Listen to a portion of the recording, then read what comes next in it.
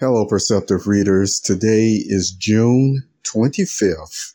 This is James Lynch. This is a James Poetry Consultant Moment. I'm about to share something with you, and you can take it with a lot of value or not, all the same. I don't normally like to shoot from the hip on very important matters. That's why I'm saying already, you can just take with value or not, or a grain of salt. And the reason why I am going to, when I say shoot from the hip, it doesn't mean that I don't know the direction that I'm shooting at and that I'm pretty close, I know, to the aim. But see, normally, you like to check to make sure everything is working right, before you going out to the OK Corral or what have you. You see, you like to make sure all your stuff is in line. With that being said, what I'm about to share with you, I didn't look it up at all.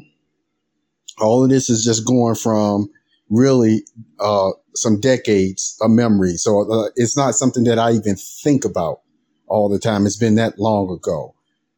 But I'm going to relate this information to you because when you learn from history, what did I tell you about history? It saves you a lot of time. You already know what the best practices is. And in some cases, it still allows for whoever even it's due for them to be able to save face. You see what I'm saying? Who just genuinely was just doing what they were, just told to do. It didn't even think otherwise in these different situations. It really helps them as well. So take it with a grain of salt.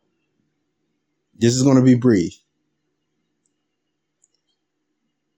Do you remember the whole situation of what was going on with the president? I don't remember what his number was, but President Richard Nixon, right?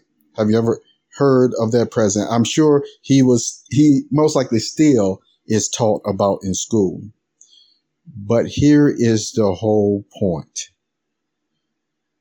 What does that process at the ending of that process, or maybe some people would say it didn't really even get started. Okay, keep that in mind. But what does that whole situation when he left office teaches thinking people, academic people, supervisors? What does that situation teach? I want to tell you what it explains to me, you see, when I think about it, but I'm not.